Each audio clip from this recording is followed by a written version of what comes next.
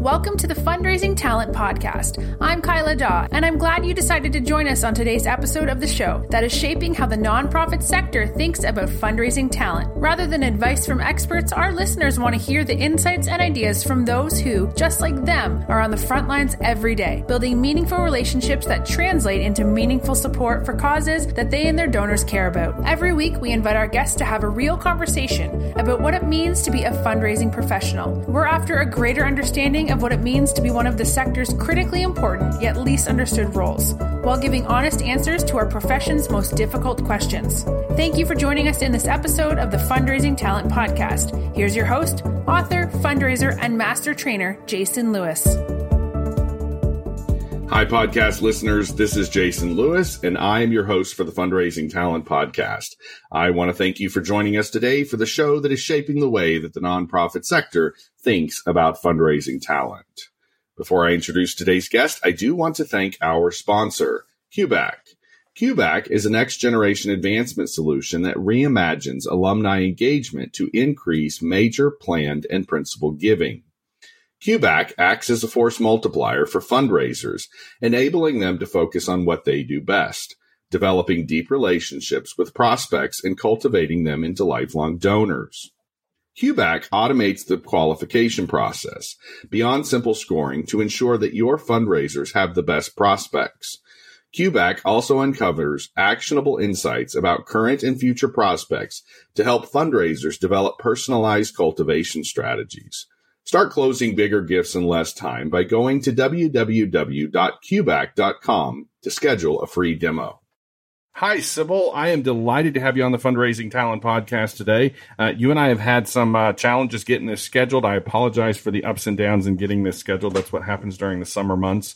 I think it's been a busy summer. It's been a slightly overwhelming summer for a lot of us. But I think things are settling down, feeling a little somewhat normal around here. I hope the same thing for you. Before we dive into our conversation, Sybil, how about we just ask you to introduce yourself to our listeners? Yeah, great, Jason. I'm so happy to be here. My name's Sybil Ackerman Munson, and I started a program called Do Your Good, and it's all about supporting donors to give their money away to nonprofits effectively and to support nonprofits in helping to raise money effectively. And the reason I'm doing this is I have sort of over 2 decades of experience working both as a nonprofit professional, where I was raising money. And now for the last over a decade, I've been working with donors, helping them give their money away effectively. And so pretty much every day I get pitches from nonprofits. And so I just have so much information and I want to share it. I want to share it so that people can, in this field, raise even more money for the important causes out there.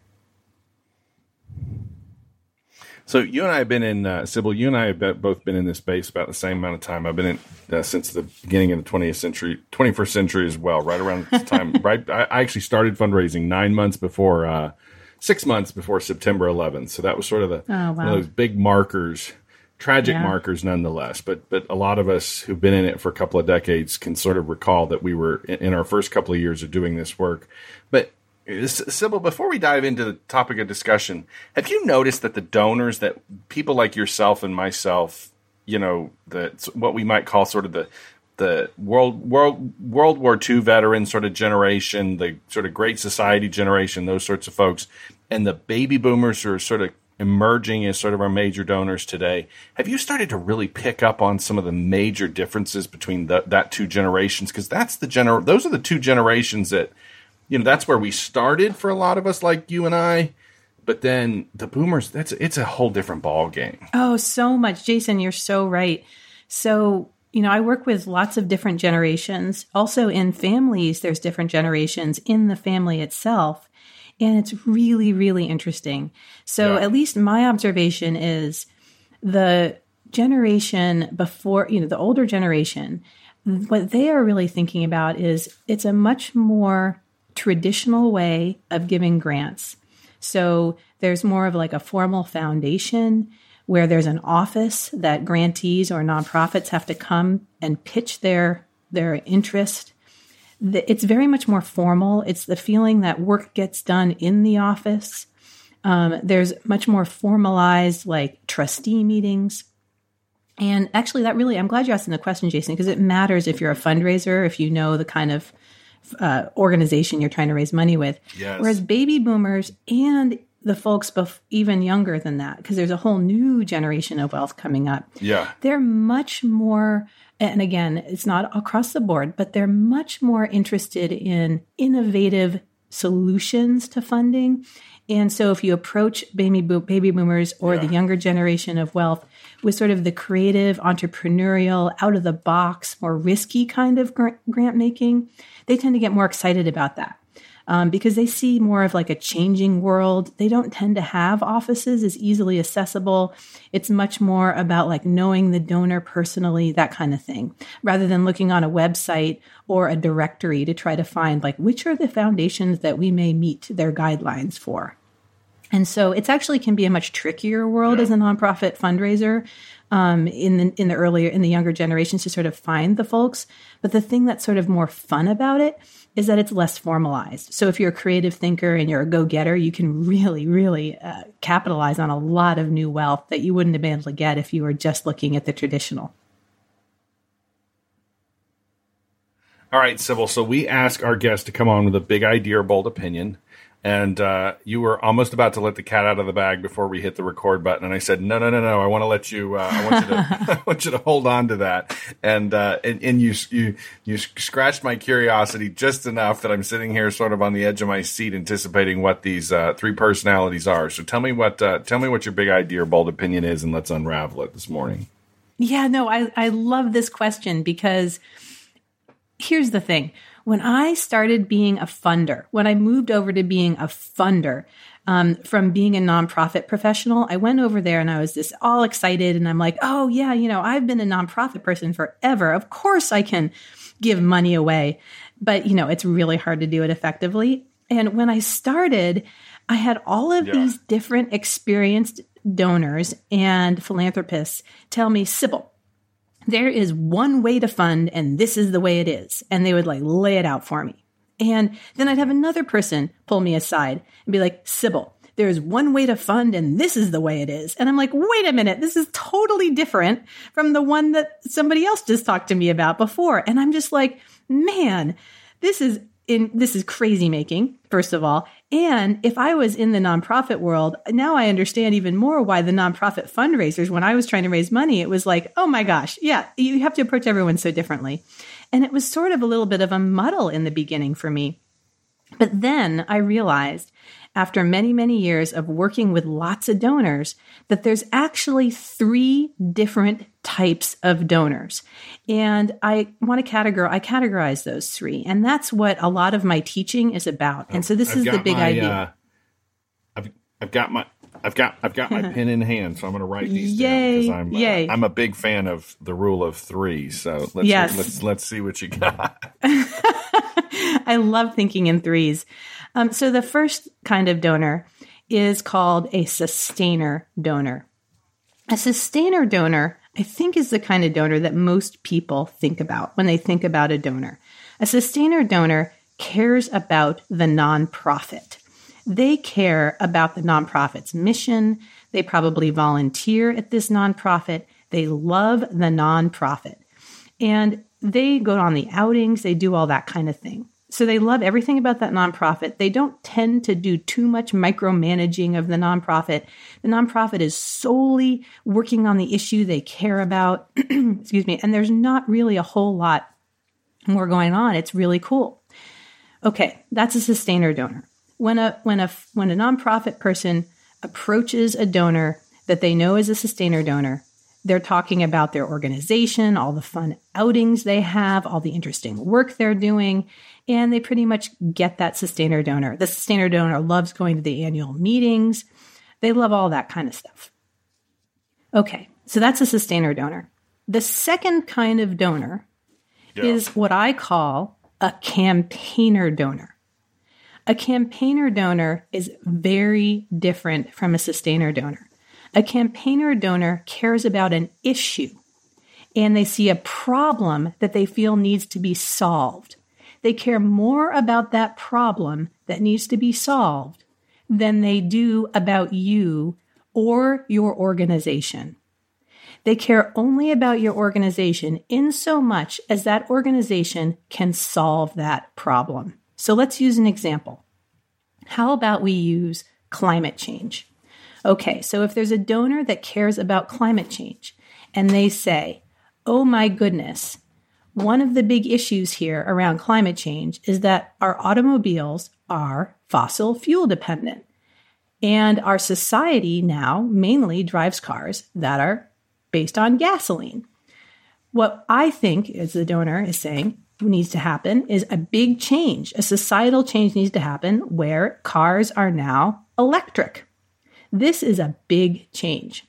Our whole society needs to change. So when you are trying to raise money from this donor, you talk to them about how your organization is working towards electrifying the transportation sector.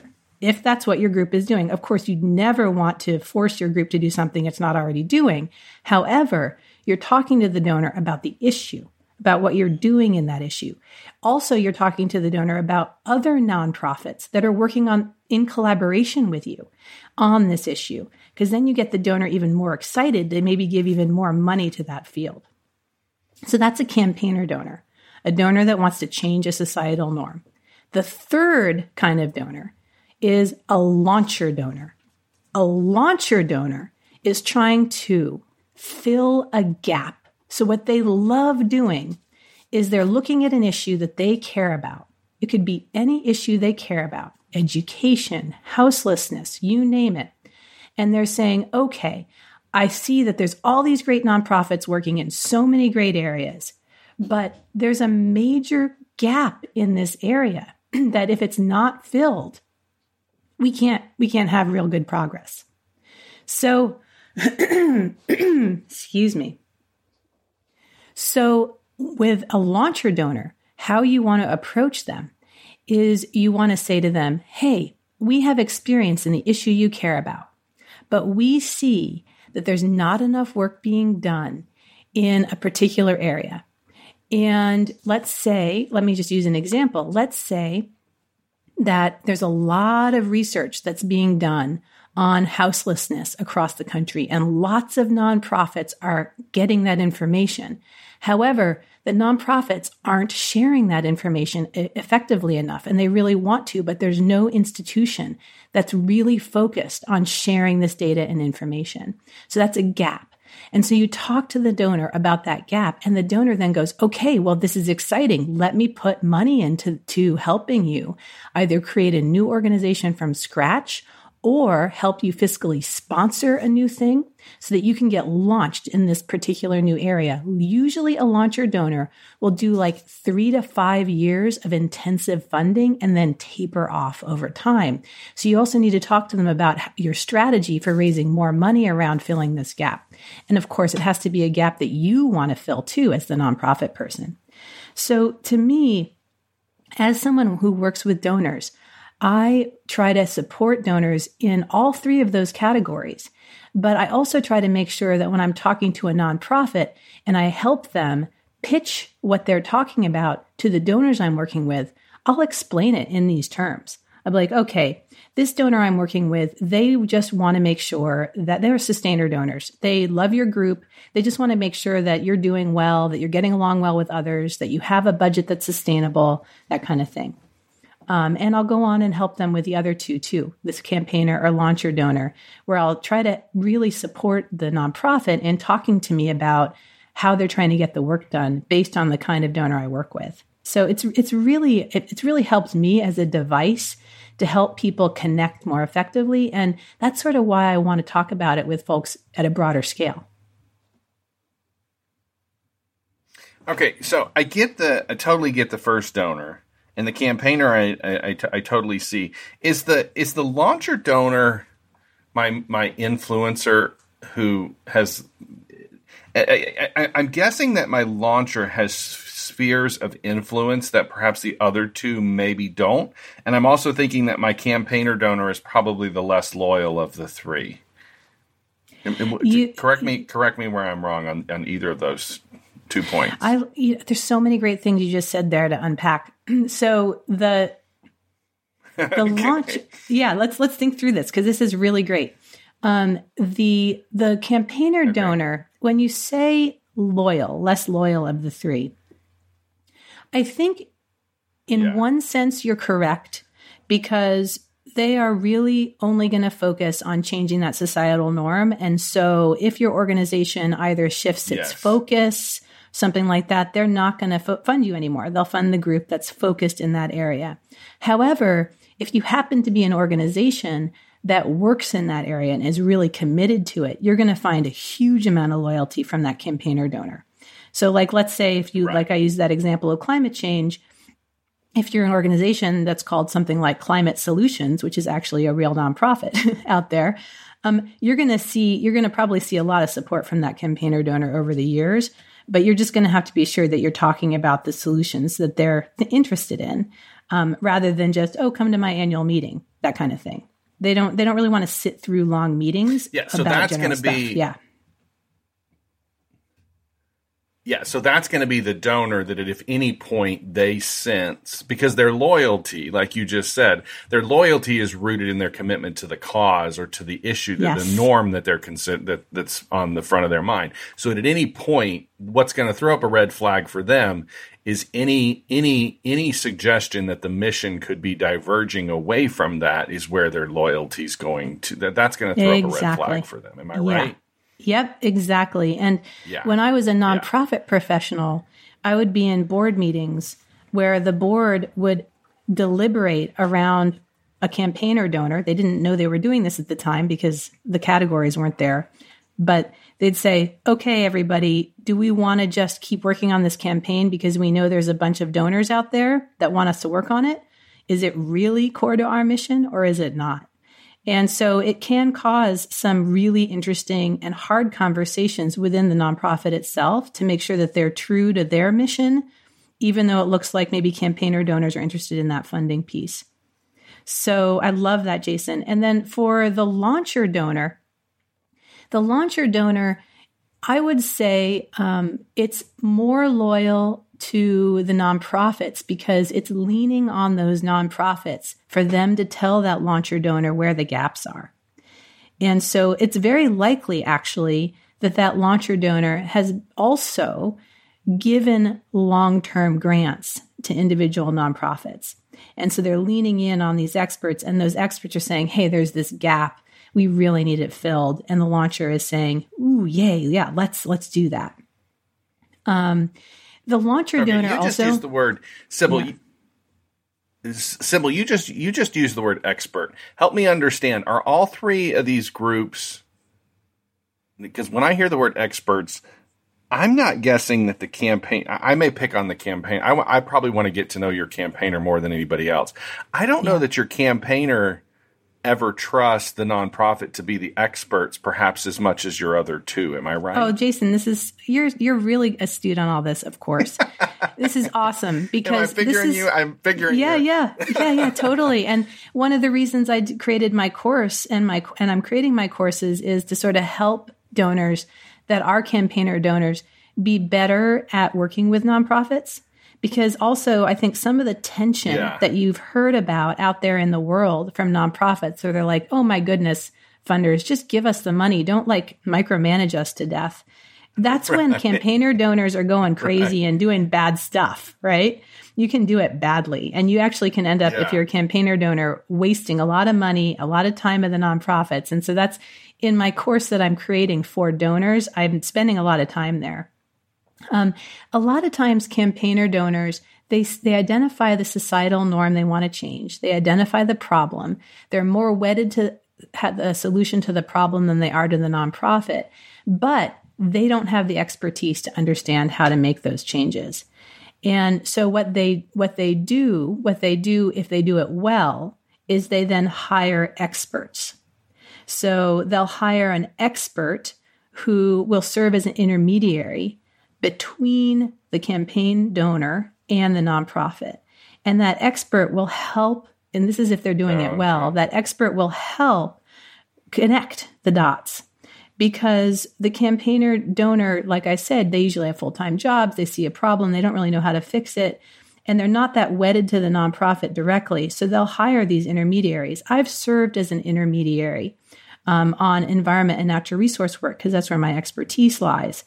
And I've helped campaigner donors and helped nonprofits navigate this area. Where it goes really badly is when a campaigner donor thinks they know enough about the issue, even though their history is in business or something completely different. And then they just run in to the nonprofit saying, I read 2 or 3 articles about the solution. So why don't you all just hop to and create this solution here? And the nonprofit's like, wait a minute, we've spent millions of years on this. We know much better than you do. So when it works well is when the campaigner donor identifies the problem, but then relies on experts who are intermediaries and also relies on key advisors that can help direct their funding and serve as a connector. That's really, really a great way to go about it. And I don't want to forget to tell you one more thing about the launcher funder too, but let's stick with campaigner funder if you have any more questions there, Jason. Well, I want to go back to the launcher because I was curious to know if the launcher the more inclined to introduce you to their rich neighbor? I love that question. Okay. I want to say, I think the campaigner and the launcher donor are both super inclined to, yes. If there's a campaigner donor that's like super into changing a societal norm and all jazzed about it, that's what they're talking about at their lunches and their dinners with their friends. And a launcher donor is the same way. If they're trying to launch something and they have a huge investment in it, they're talking to their folks. The sustainer donor is less likely to do that, honestly. They might love the group they're working with and everything else, but they don't have that fire in their belly. With a launcher donor, I wanted to talk about that for a minute more. You should think about a launcher donor also like, if you're a business person in the business world, like a venture capitalist, someone who's looking for those cool things that no one's really thought of before, but you're helping launch these neat people thinking about neat things to go forward and like really move the field forward in a way that maybe wasn't thought of before, outside of the box kind of thinking. And these are the kind of folks that may have been super successful as entrepreneurs themselves in business. And so that's the way they think about it. They think about it like, okay, who are the people doing that hard stuff? And then I actually want to talk about one more piece of this in a sec, but let me just stop there because Jason, I see you might have some questions there. I can see your face. You're looking inquisitive and thoughtful. Yeah. You've got, okay.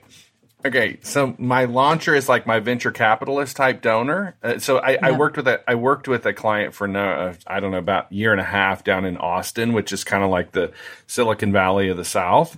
And a lot of these parents at this particular private school were, mid 40s to early 50s. They had more affluence than, because their startups had gone public and so forth and so forth. But they had not. Their charitable giving was very much rooted in this sort of VC innovation, almost like an investment strategy more than it was going to look like charitable giving in any traditional sense. Does that make sense? Yeah, totally. I'm guessing they probably looked like your launcher. Yep, it definitely did. And sometimes launcher funders also overlap with, there's a bunch of funders that are also actually funding interesting companies that are working towards charitable purposes. And they do things called program-related investments and other things. And mission-based investing. Right. And so some of these launcher funders are trying to do in their grant making, where they're getting tax deductions and things, similar kinds of work with nonprofits. And, I had a really interesting conversation with one of the donors I work with recently. And I was asking him about his philosophy in giving. And he was a donor. And tell me, Jason, if you've come across this with folks you work with too. He was a donor that he came across his wealth because he was in the tech industry and he got a lot of wealth really fast, but he didn't come from wealth. And he really wasn't interested in identifying as someone who was a wealthy individual. You wouldn't know he was wealthy at all in the way he went about in the world. And so that's how he did his grant making also, is he wanted to help people who had the fire in their belly, who were trying to launch things, trying to start things up. They may not have almost not even 2 cents to rub together. But how do you find those people? How do you help them? How do you identify those gaps in the field and get things moving forward? Sort of in a way that he also identified with money, which is he didn't really want to have the second home in the fancy place or the jet or anything. He wanted to like be really behind the scenes and then help people who were also trying to do that.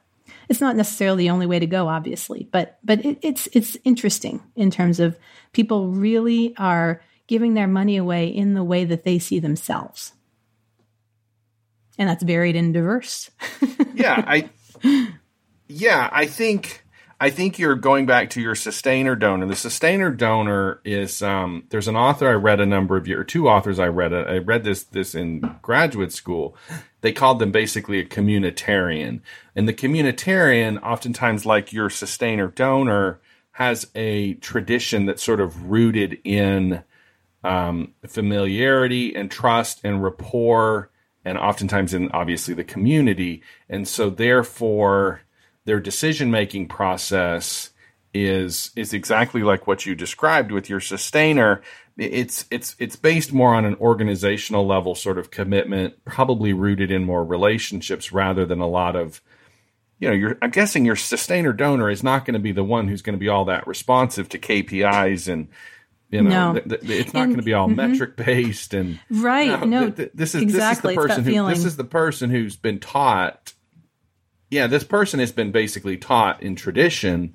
I'm guessing your sustainer donor probably is also the most likely of the three to have been influenced in the church, for example. A lot of their generosity probably is rooted in a church tradition, whereas perhaps the other two haven't necessarily. And going back to that school that I'm referencing in Austin, it was a very deliberately secular institution who didn't want to have anything to do with the church.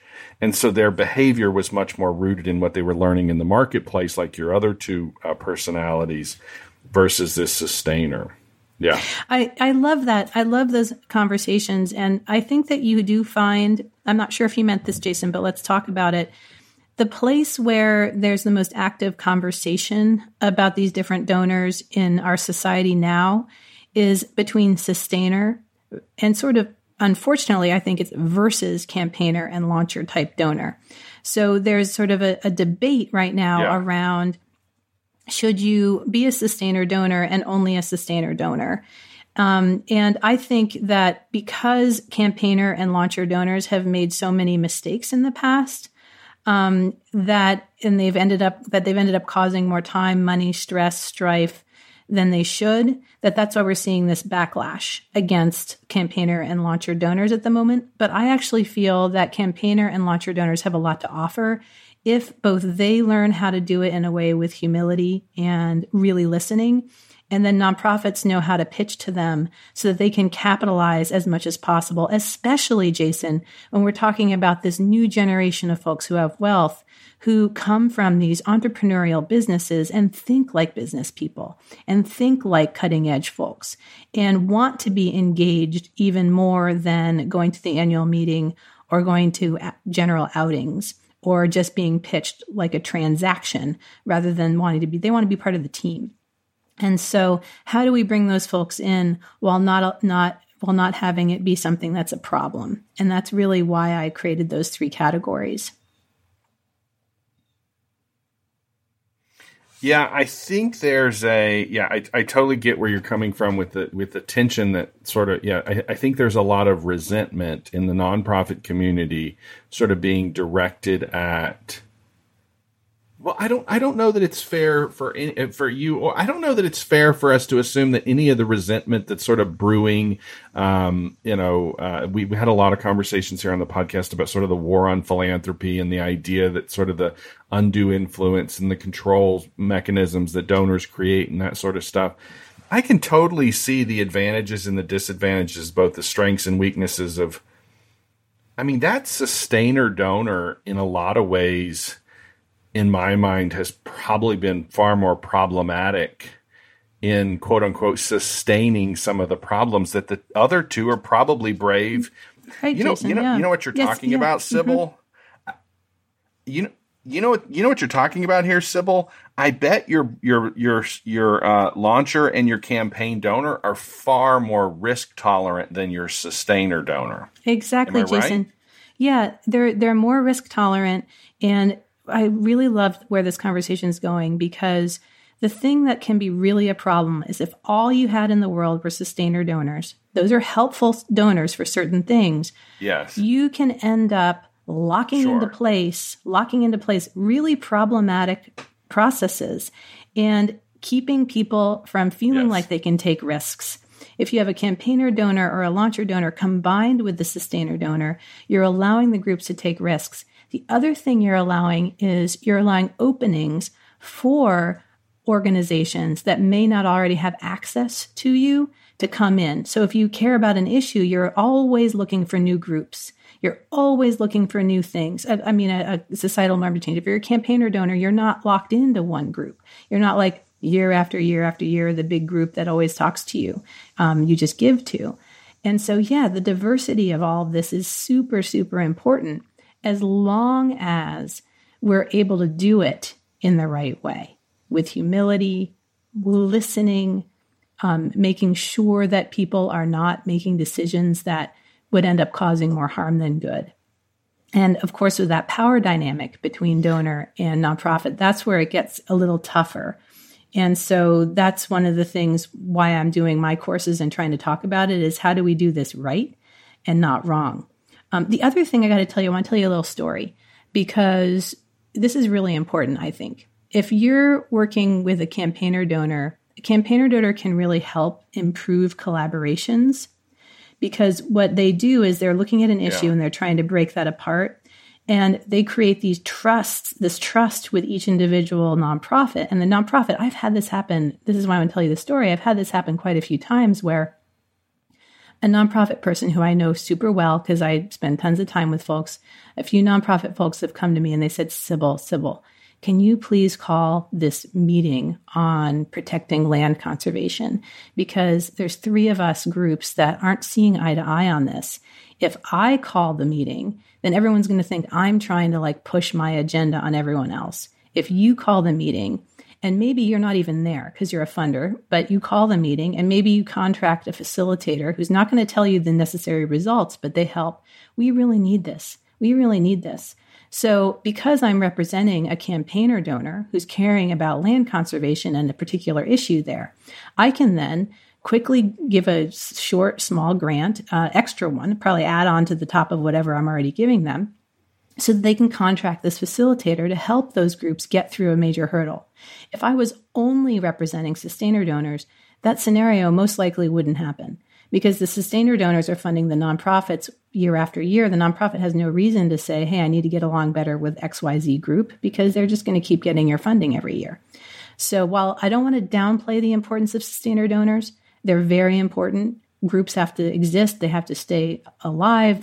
They're vibrant because of people who are supporting them year after year. But I don't want to diminish the importance of campaigner or launcher donors as well. Can you put some more skin on my launcher donor? Tell me a story about a launcher donor, because that's the one I'm probably having the most difficulty really understanding. I know the other two. Some of them have driven me nuts. Both of your campaigner and your sustainer. I've known them my entire career. But tell me a story about a launcher donor. Yeah, sure. And I've had a lot of the folks I work with. They're really anonymous. But I'm going to do general stories, and I have so many clients. Sure. And other folks totally. You'll never know who I'm talking about. But let's talk specifically about land conservation. Right, yes. Okay. So one thing that a community of folks noticed, and I live out in Oregon in the Pacific Northwest, and a community of folks in the nonprofit sector noticed that in the agricultural sector in Oregon, we are looking at potentially a large number of farmers who are about to retire. And that may mean that a lot of farmland is about to change hands. And they were looking at, in our area, about a little over 10 million acres. That's a lot of acreage for us. And so the first thing, when I did a bunch of interviews for this one donor who was interested as a launcher donor, they said, I want to do agriculture, but I want to find the gap and I want to fill it. So when I started doing the interviews around this, I found that there really was no nonprofit that was exclusively focused on this problem. A lot of nonprofits were telling me this is something they're worried about, and farmers were too, because they were saying, look, how are we going to support the next generation of farmers? Land prices are so expensive, but the Willamette Valley is so fertile. How do we deal with this problem? And then all of a sudden, everybody that I interviewed pointed to this one individual person who was thinking about this problem day and night. And I can tell you her name because I actually interviewed her on my podcast. Her name was Nellie McAdams. I have to tell you, it was funny. Everyone was like, there's this woman thinking about this, Nellie McAdams. Everyone was. So I met with her, and then she's like, yep, I've been thinking about this nonstop. I've been working with various groups trying to think about it, but there was no one group. So then I found, working for this launcher donor, a nonprofit that was willing to house Nellie so that she could develop both the scientific research with the universities. So we also contracted some universities through her support to do the research about what was the real impact of this. People were saying it, but do we really know it? So we got the baseline information. And then over time, what happened was a few launcher type donors said, oh my gosh, what's needed is a new agricultural land trust in Oregon that specifically focuses on how do we support this transition of change of hands of farmland so that it can stay in farmers' hands, because of course there's a lot of development pressure for a lot of other things. And we really value our agricultural history here in Oregon. And so what's happened now is that this original donor I worked with that was a launcher partnered with a donor that was actually even wealthier, and they put in even more funds. And a few other donors, also launcher donors, pooled funds. And now Nellie is the executive director of the Oregon Agricultural Land Trust, a brand new nonprofit. She has about 3 years of larger running room, multi-millions of dollars, to both work on purchasing and acquiring and working with farmers on transition and all those different pieces.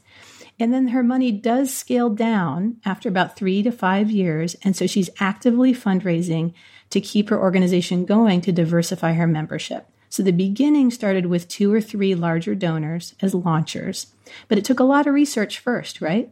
To figure it out, and a lot of active work. But I'm super proud of that example because now Nellie is just doing what she loves to do. She's got the fire in her belly. She's like an entrepreneur, nonprofit entrepreneur who's made it happen and has a ton of respect in the community.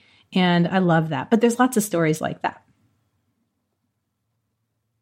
So are my launchers my community organizers? Because it sounds like a lot of what you just shared was the donors differently, because I don't know that you've described either of the other two personalities as having organizing.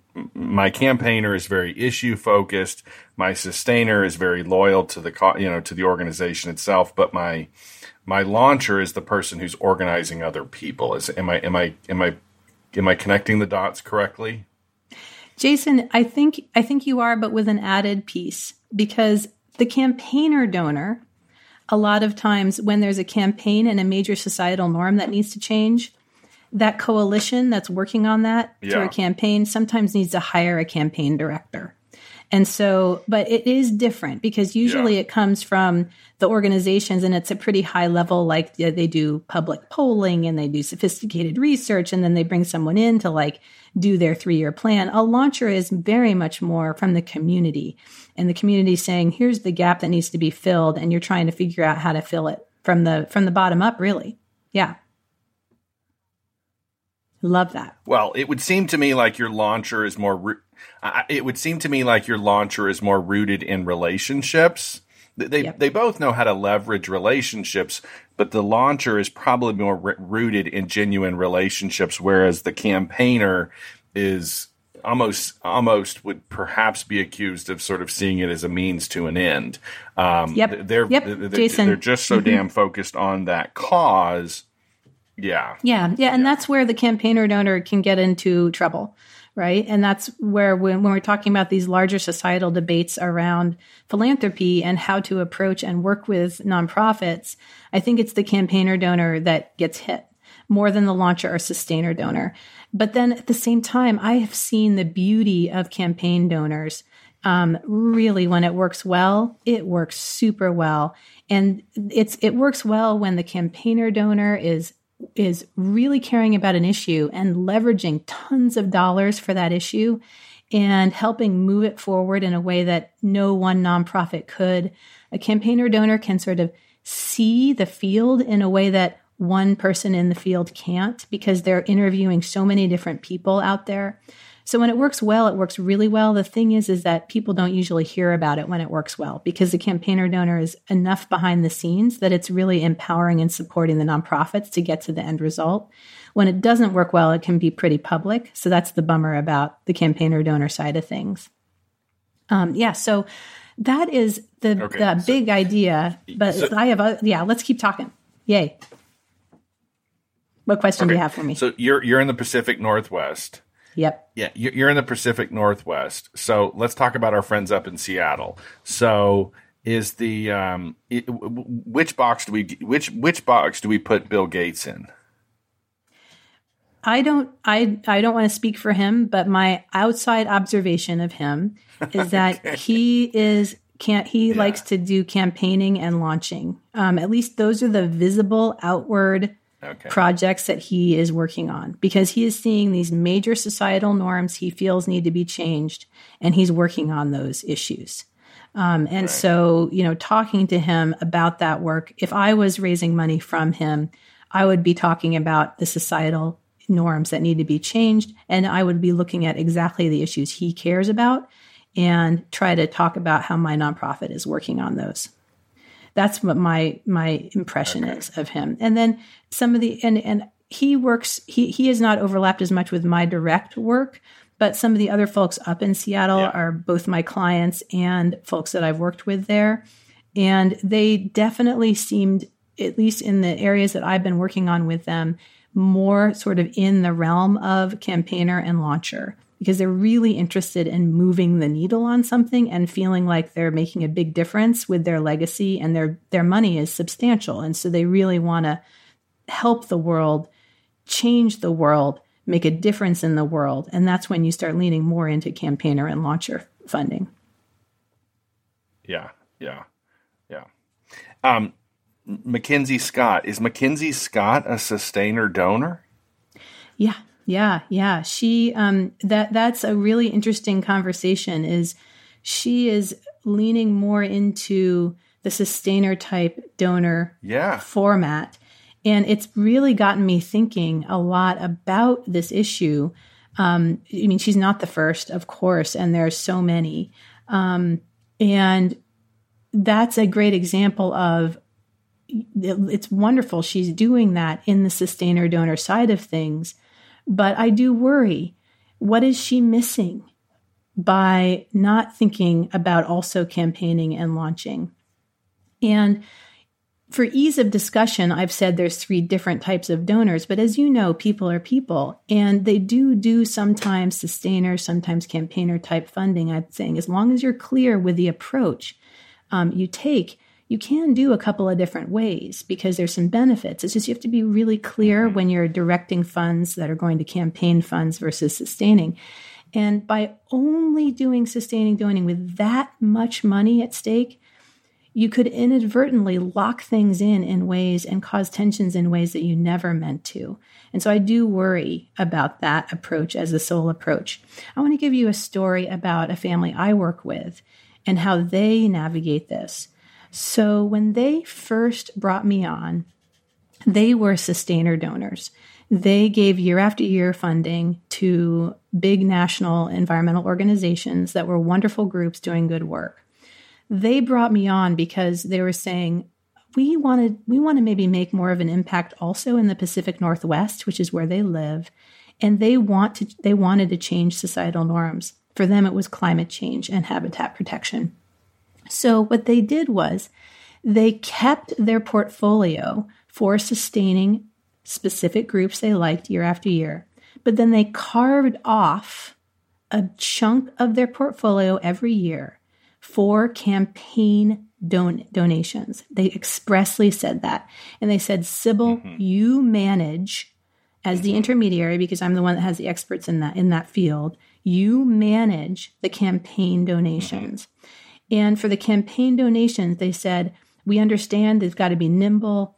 You don't necessarily, you can like do rolling applications. You don't have to like do the once, they met once a year for the other donations that they did.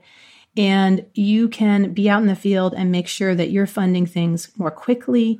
And it's specifically on goals, outcome driven. But they said they're not going to give up on the sustaining donors. So it was really nice for me whenever I meet with a nonprofit for them, I say, okay, nonprofit X, you're sustained by this organization year after year. And there's a trustee that they're connected with directly.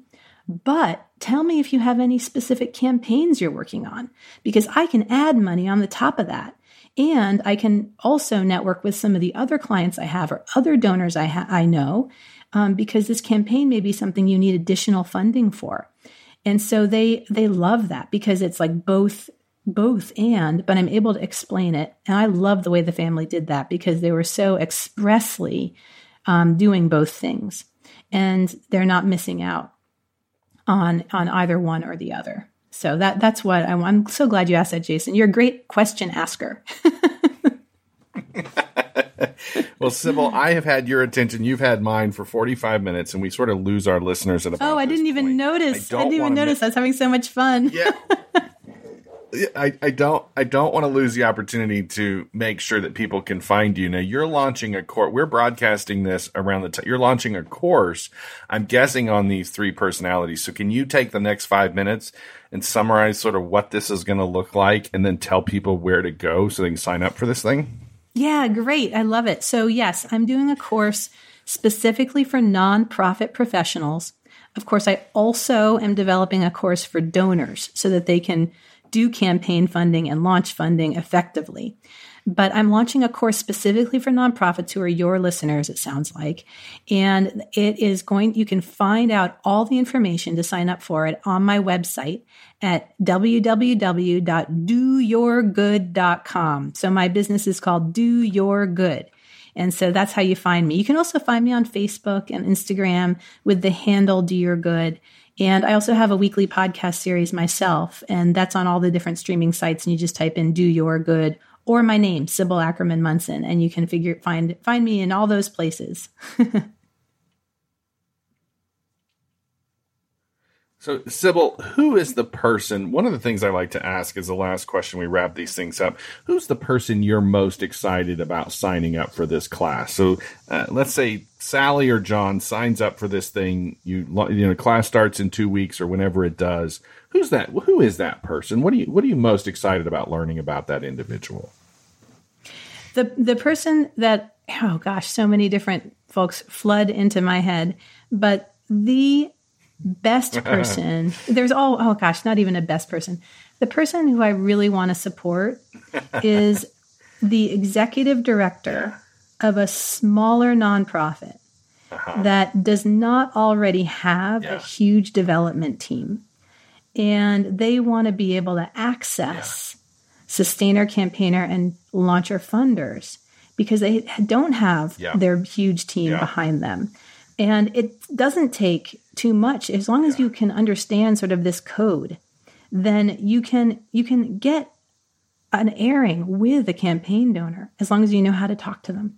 And so that's my ideal person in this nonprofit course, is somebody who really is eager to learn and doesn't have that huge network already in their own organization. But I welcome anybody to come join if they're interested. Yes, I could definitely see an executive director signing up, because that's that person who you're describing who wants to sort of know how to identify and discern who these three people are. But it's also that young fundraising leader who's largely in the same sort of quote unquote executive seat, making key decisions. I can even think of some of my most recent guests who are sort of in a solo development shop who are similarly expected by their CEO and by their board to in many ways discern the difference between these two types of donors. And Jason, thank you for that. I love that. I love that. Yeah. Mm-hmm. Yeah. Sybil, this has been a wonderful conversation. You're going to have my brain probably simmering for the next 48 hours on who my 3 different donors are because Great. I have known them all. Yay. I'm still looking to find more of my launcher donors. So I'm going to look through my quote unquote Rolodex of donors that I've gotten to know over the years and see who I put in that box. Sybil, it has certainly been a pleasure. You are always welcome back. Thank you. Thanks so much, Jason. This has been a delight. I love talking to you about all this stuff. Have you read the book that nonprofit leaders and fundraising professionals alike are calling a must-read? In this pocket manifesto for today's fundraising professional, Jason deconstructs why many of us find ourselves working for organizations where we cannot accomplish our goals. These same organizations are notorious for rapid turnover and high donor attrition. To avoid this all-too-familiar path, Jason offers direction from those who want to be recognized and admired for their work. The war for fundraising talent challenges our ingrained beliefs and assumptions about how effective fundraising really works, and it questions the prevailing wisdom hiring decisions and donor behavior. Published by Gatekeepers Press, The War for Fundraising Talent is now available on Amazon and other major retailers. We want to thank you for listening to today's episode of the Fundraising Talent Podcast. We hope you enjoyed today's show and hope you will come back for next week's interview, where we will discuss with those on the front line who are defining what it means to be a fundraising professional. If you'd like to be a guest on the Fundraising Talent Podcast, visit our Facebook page or email Jason at jason@lewisfundraising.com. In your email, be sure to tell us about where you work and why you believe you would be a great addition to the upcoming lineup. Thank you again for joining us today, and we look forward to you being a part of the continuing conversation as we shape how the nonprofit sector thinks about fundraising talent.